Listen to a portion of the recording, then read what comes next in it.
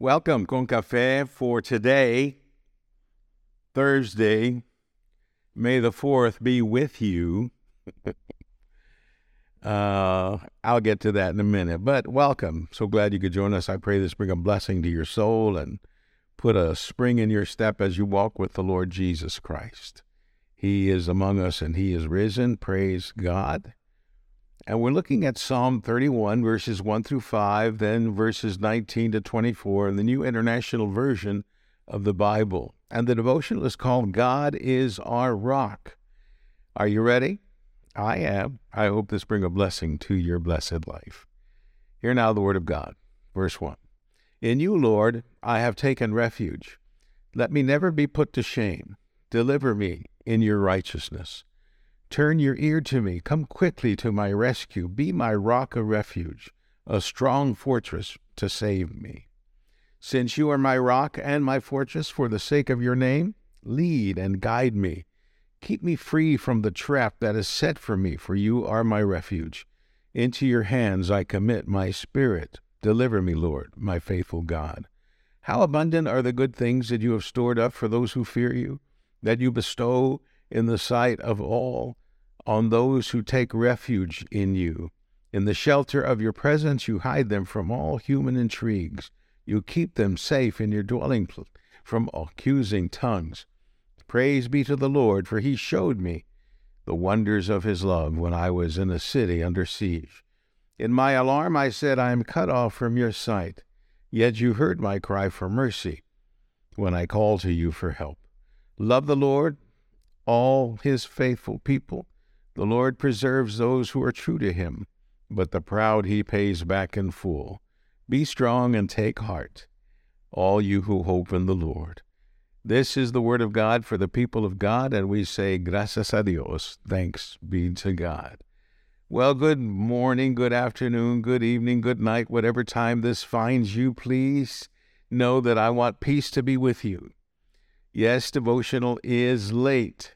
I'm recording this at almost 6:30 p.m. Central Time on Thursday.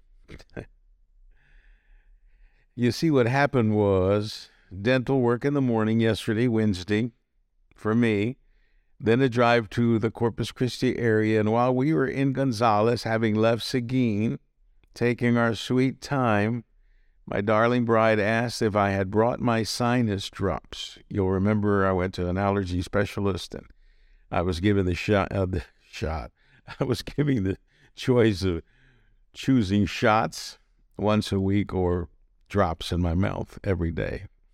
No-brainer for me, for some people. And I'm required to take them in the morning and night. And gulp, no, I said.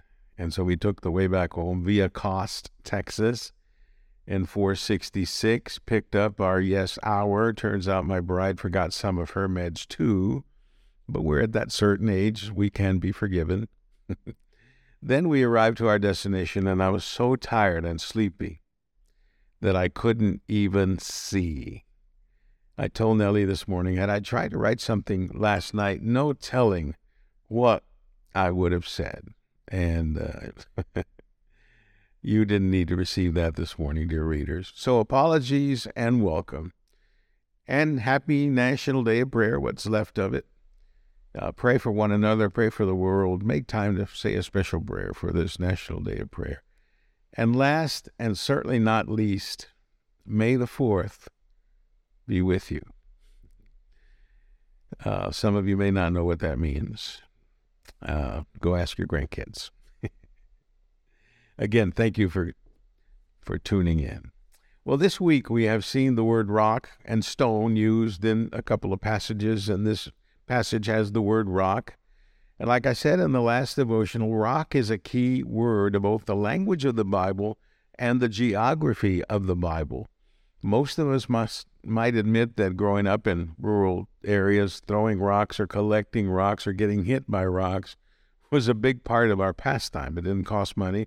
Yes, it caught some whelps and bruises, but we're thankful that we survived. We have a beautiful granddaughter that went through a phase of collecting rocks all the time. I should find that picture and make that the graphic for this devotional, because she has this great, big, beautiful grin, and right in her pocket, a rock that she found. It was very much a part of her growing up. So that was part of my childhood passion too, throwing rocks and being hit by rocks. And how I wish I still had that throwing arm of old. But at my age, I'm lucky to throw a fit, which I do. But my popo, my grandpa, showed me how to make a slingshot, showed me which part of the branch to cut down, how to shave it to make it nice and smooth. Took me to the drugstore where they sold those huge rubber bands. Took an old shoe and cut out the tongue of that shoe and made that the little handle for the rock, and became a pastime of mine to make slingshots, and more importantly, how to use one. I was quite the expert marksman with that, and sadly it became a lethal weapon. Little birds and little reptiles, but I repent of that. I'm so sorry I killed needlessly. But here we are reading about God being a rock of strength and protection, a place where we can hide when we feel afraid, scared, or lost. Think of that. For a lot of us, that's kind of like what our homes are, or used to be, or can be. Nothing like getting home, being embraced by your parents, by a sibling, and feeling everything's all right because I'm home. Same thing with God. When we go to God and find ourselves and say, I'm home, it's quite a blessing for us. Now, recent storms have reminded us that we need places when the heavy rains come, or the hail falls out of the sky, or floods. And when these come, my prayer is immediately for those who have no shelter or home to call their own, or those traveling, many of whom may be unaware of coming rough weather. And we also see that David cried out the very words, because of his faith in God, that many years later, Jesus and then Stephen, as we studied this week, would utter close to their deaths. Into your hand I commit my spirit. No better place to put our spirits than in the hand of God. And so we know no better hands, no stronger hands, no more loving hands than those of God, who knows us by name and knows us by need.